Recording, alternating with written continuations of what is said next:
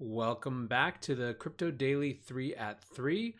Quick note on this one today. So every Sunday, for those of you who don't know, I do a thing called Long Read Sunday, which is basically a curation of the most important threads, essays, interesting tweets, etc. that I've seen around crypto and Bitcoin of the week before. And then on Monday mornings, I film a top 5 video segment of that with Block TV. And instead of just repeating the same things maybe that I talked about there, I thought that it might be just the best idea to actually try to import that audio and share that with you each Monday as the Crypto Daily 3 at 3. So we're going to give it a try this week. As always, and with anything that I do, please let me know if you like it, if you don't like it, if you have different ideas, and we'll see where it goes. But for now, enjoy the Long Read Sunday Top 5, courtesy of Block TV, and I'll catch you tomorrow.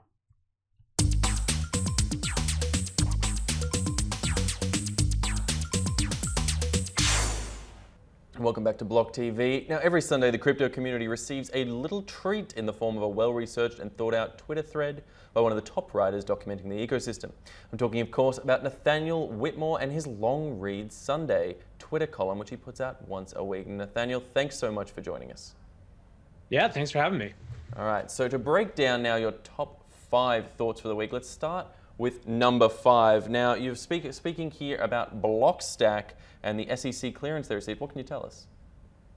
So this is an interesting moment, right? For a few years, obviously, since the beginning of the ICO boom, we've been talking about what the purpose of tokens are, right? On the one hand, you have the very theoretical and philosophical argument that they are a mechanism to align communities, a way to kind of get the utility of a network, so on and so forth, right? That's been kind of the given answer for why a token. Now, in the background, of course, this massive market for tokens emerged and really kind of answered that same question in a different way. And the purpose of tokens was to make money. And the tension between those two has been with us throughout the kind of industry's young life. And so part of the question is, where is the SEC going to fall on this? Are tokens all going to be determined to be securities? Are they going to be kind of hammered for being illegal securities offerings? And some companies decided to take a different route and actually try to get the SEC to approve their token listings. And what we had this last week was the first ever effectively SEC approved token sale using an exemption they have called Regulation A+, which is a crowdfunding tool that's been around for a couple of years, but this is the first time it's been applied to token sales. And so Blockstack was the first to get approval within a matter of hours. YouNow's Props project also got approval. And so the interesting question that now comes is that we've gotten an answer, and this is the way that Jake Chervinsky, kind of one of crypto Twitter's best known lawyers, put it. We have an answer to whether the SEC will approve a token sale through Regulation A+. The question is whether anyone will care, effectively. That's me paraphrasing. And so what we have now to see is that, will these regulated tokens, which will allow non-accredited investors to actually participate in the sale, be interesting to people when they're kind of disconnected from, unlicensed exchanges that allow for kind of massive price action? And that's the thing that we'll see next. Perhaps what we'll see next, but I suppose I've got to ask, do you think this is the opening of the floodgates now, where we're going to see these sort of SEC regulation coming into place more so in the future? I think that it means that for those companies and projects that have the resources to actually pursue this path, it becomes a very clear precedent, right? And so, there weren't specific numbers about how much this cost Blockstack or YouNow to determine, but lawyers estimate that it's, they probably spend upwards of $1 million or $2 million in compliance cost. So obviously that's going to cut off a lot of different projects. But I guess, so the positive side is there is now a path for non-accredited investors to, with the full sanction of the US government, participate in a particular type of token sale. The question is whether the flip side of this, whether the market actually finds it interesting because of what it limits on the other side. But it's definitely progress, and will be interesting to see what happens. It certainly will be an interesting one for us to watch. But now, turning to your number 4 for this week, we have an interesting different perspective on the matter of the Libra announcement and what it really means for the industry. Can you break down a little bit about what your focus here is, Nathaniel? Yeah, I thought this one was really important. So this was released, I think, maybe even last Sunday, right after the last Long Read Sunday. So Ben Hunt, Epsilon Theory, writes about financial markets in kind of larger global macro context. He dips into cryptocurrency occasionally, and this was one of those times. And I thought this was notable because for the last few weeks since the Libra announcement, we've had a very strong social consensus, I guess you could say, that it was going to be, it's good for Bitcoin. It's going to increase its exposure, right? And that it creates a pathway for people to learn about other forms of permissionless cryptocurrencies like Bitcoin. So that's been kind of the narrative among, at least among our community. What Ben Hunt is saying is something very different. He is basically saying that this Facebook's that Libra's purpose, whether it intends to or not, is to totally co-opt the narrative of Bitcoin, to create a version of cryptocurrency that is safe, palatable, and actually reinforces state power as it exists now, and even increases state power. In his estimation, what the pathway is, as everyone starts to participate in it, it's not that more and more people will find their way to Bitcoin, but less and less people who might have found their way to Bitcoin will ever have reason to care. And instead of actually providing a gateway drug, so to speak, for permissionless blockchains, it's just going to totally suck the oxygen out of the room for this entire category of technology and money in a way that really relegates all of those of us who are interested in Bitcoin to kind of like the screaming old Abe Simpson, hollering at the sky and not getting anywhere. So I think it's important to contemplate, even if we don't agree necessarily, at least with all of it, because it is, anytime we start to get such strong, clear consensus in this community, I worry that it's about what we want more than what we actually think or know. So I thought it was a great counterpoint to what we've been talking about for the last couple of weeks. Certainly so, and I suppose this has come up a lot now, and people talking about the store of value element. We'll touch on how this impacts on the wider macroeconomics stuff in a moment, but the Bitcoin is an effective store of value, an effective counterpoint to gold, but also what that means, again, about it potentially being usurped. There's this sort of a presumption that Bitcoin will always be the prime coin, but do you think here that there is that countervailing view that perhaps Libra, just by sheer force of numbers and who's backing it, could potentially take on that role in a primary sense? Yeah, I think that for a lot of the folks, even those who are interested in Bitcoin as kind of a replacement as a global reserve currency, if you look at, I think Murad from Adaptive Capital put out a picture last year that was retweeted about a bajillion times that had the pathway for becoming global sound money. And it showed, in his estimation, the store of value piece becomes before the medium of exchange piece, but it does get there, either through base layer scaling or through layer 2 scaling. And effectively, Ben Hunt is, without, referencing that whole set of conversations, saying this cuts off that entirely. And maybe, in the same way, there's a relatively small number compared to the mainstream financial ecosystem of gold bugs. Maybe this kind of relegates Bitcoin into that position. And, of course, there are some that might think that that's a fine place for Bitcoin to be. But I think that when it comes to this dream of a stateless, permissionless global reserve currency, he's seeing Libra as a major threat to that. Certainly a potential threat there. But speaking of store of value, not store of value, this week for your number 3, we saw commentary on a bit of positive news regarding Jerome Powell and the Fed chair coming out and speaking of Bitcoin as a potential store of value. What can you tell us? Yeah, I mean, this was fascinating because in any other week, this would be not just the big news, but the big news for weeks or months at a time. You have, basically in his testimony to, in front of the U.S. government, the Fed chair was asked about Libra and Bitcoin and just cryptocurrencies in general. And instead of just being dismissive, it was a much more dynamic response that showed clear consideration and just kind of a fascinating take. And so basically what he said is, or what he was asked is, do you think this is a threat to the US dollar? Do you think this is a threat to the US dollar's status as a global reserve currency? And effectively, he said that if there were widespread adoption, you could see a scenario in which there were multiple currencies and we kind of had a multiple currency system, as had happened in the past. But that at the same time, there really wasn't mass adoption yet.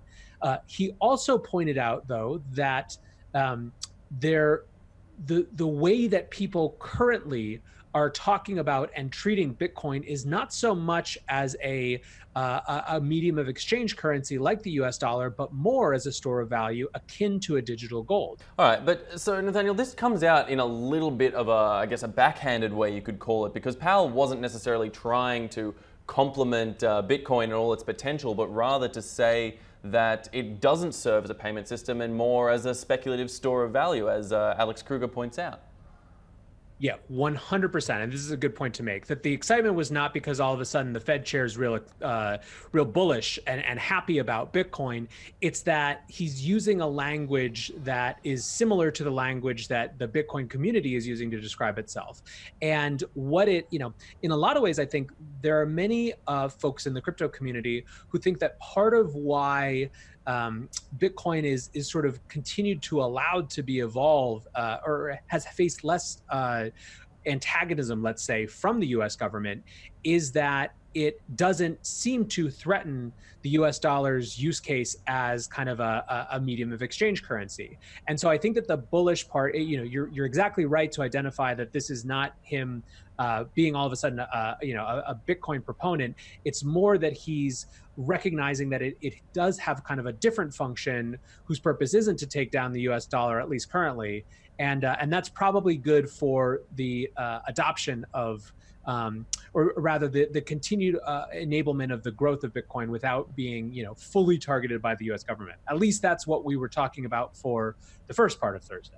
Yeah, certainly, exactly right. And of course, the first part of Thursday, and now leading to your number two, the only man that could possibly have overshadowed Jerome Powell, Donald J. Trump, coming out and finally speaking about Bitcoin. Who would have thought? And I want to just read one little quote from your tweet here, as you say, on Thursday night, every other conversation came to a screeching halt as crypto denizens from Twitter to Telegram came out to holler about this doozy. I just love the language there. Thought you needed a shout out. But what's your takeaway, Nathaniel? What do you think from this? Yeah, I mean, I was just settling in to watch some American Ninja Warrior with my wife when everything exploded, right? So basically, first of all, the undeniable and indisputed fact of this is that, the loudest and at least sort of most vocal politician on the global stage just elevated Bitcoin and crypto to the national conversation, right? And that is what everyone jumped onto first. And so the immediate reaction from the crypto Twitter community was extreme excitement, extreme bullishness. And it almost had nothing to do with the analysis of what he said. It's that, like, this is a moment of arriving on the main stage. Now, when it came to what the actual substance of this thing was, it was a little bit more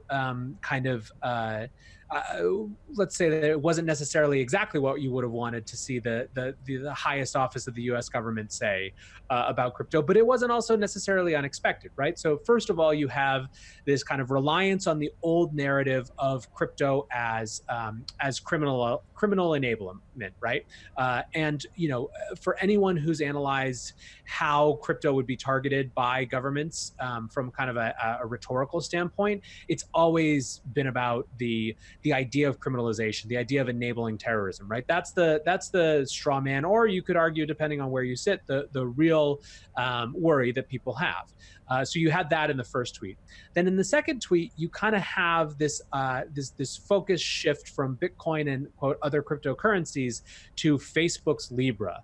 And I think that a lot of folks, when you kind of stood back and got over the initial excitement of just what a big deal it was that the president was tweeting about Bitcoin, it seemed kind of more like this might have been about an attack on Libra that had to kind of shoehorn in this idea of Bitcoin as well, because you want to speak about the whole thing. Third, there were a lot of folks who said that the grammar was a little too good in this, and it didn't exactly seem like it particularly came from the Donald himself, which we can't know that for sure. But I think that the what's clear is that Libra has elevated the conversation about cryptocurrencies in general and what they mean in terms of the US dollar status. And the U.S. government is responding, right? And they're responding in a big way. So, this was huge. I mean, this was the story of the week. This is going to be the context. I think it's not impossible that when we look back, across the course of the early history of Bitcoin and cryptocurrencies, we kind of view this as one of those touchstone moments that can pretty cleanly divide the world into, before the Trump tweet and after the Trump tweet in ways that we won't know for some time. And in saying that, and I suppose bringing up that question of whether Trump himself wrote the tweet or not, but regardless, do you think that these three tweets effectively set the policy agenda or set any sort of meaningful policy when it comes to the Trump administration and cryptos? I don't think so, because I think that cryptocurrencies are one of the most chaotic issues from a political partisan standpoint in America. This is actually part of what I think a lot of the folks who are in crypto like. It is very hard to draw clean political analogies in this, right? You have Democrats who are against cryptocurrencies because they see them as, kind of a threat to the existing order. You have Republicans who are against them because of kind of the law and order type of conversation and the anti-terrorism conversation. But then within each of those parties, you have, the libertarian side of the Republican Party who's excited about them because they feel like a reduction in state power, which is their ultimate goal. On the liberal side, you have them as kind of a force for good when it comes to things like remittances and self-sovereignty and international issues. So it's very confounding to try to draw those clean political lines. And I think that's going to make it a really interesting and dynamic conversation within the US government. It's not going to be so clean to say, Dems think this way and Republicans think this way. So, I'm looking forward to the testimony this week, which I guess is worth mentioning. You've got David Marcus testifying before both the Senate and Congress this week. So we'll learn a lot more about how at least individual senators and Congress people are thinking about this particular issue.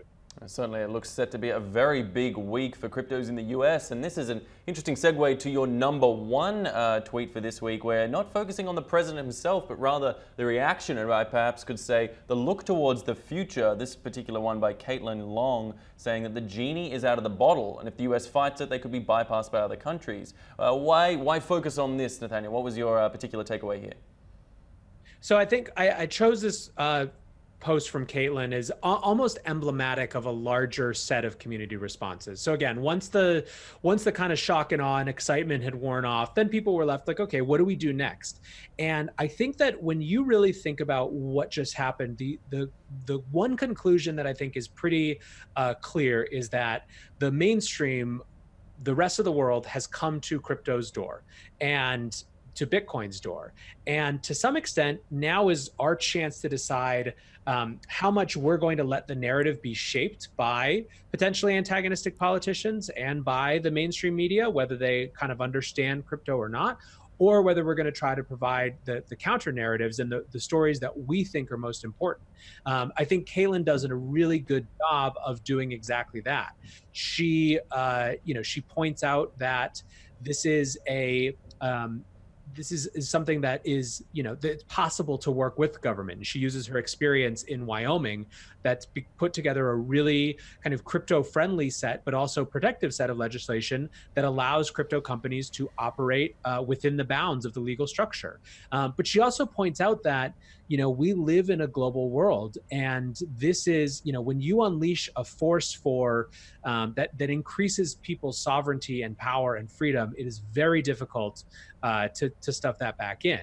And you've already seen kind of a little bit of what she's talking about, this genie of people kind of bypassing the US system.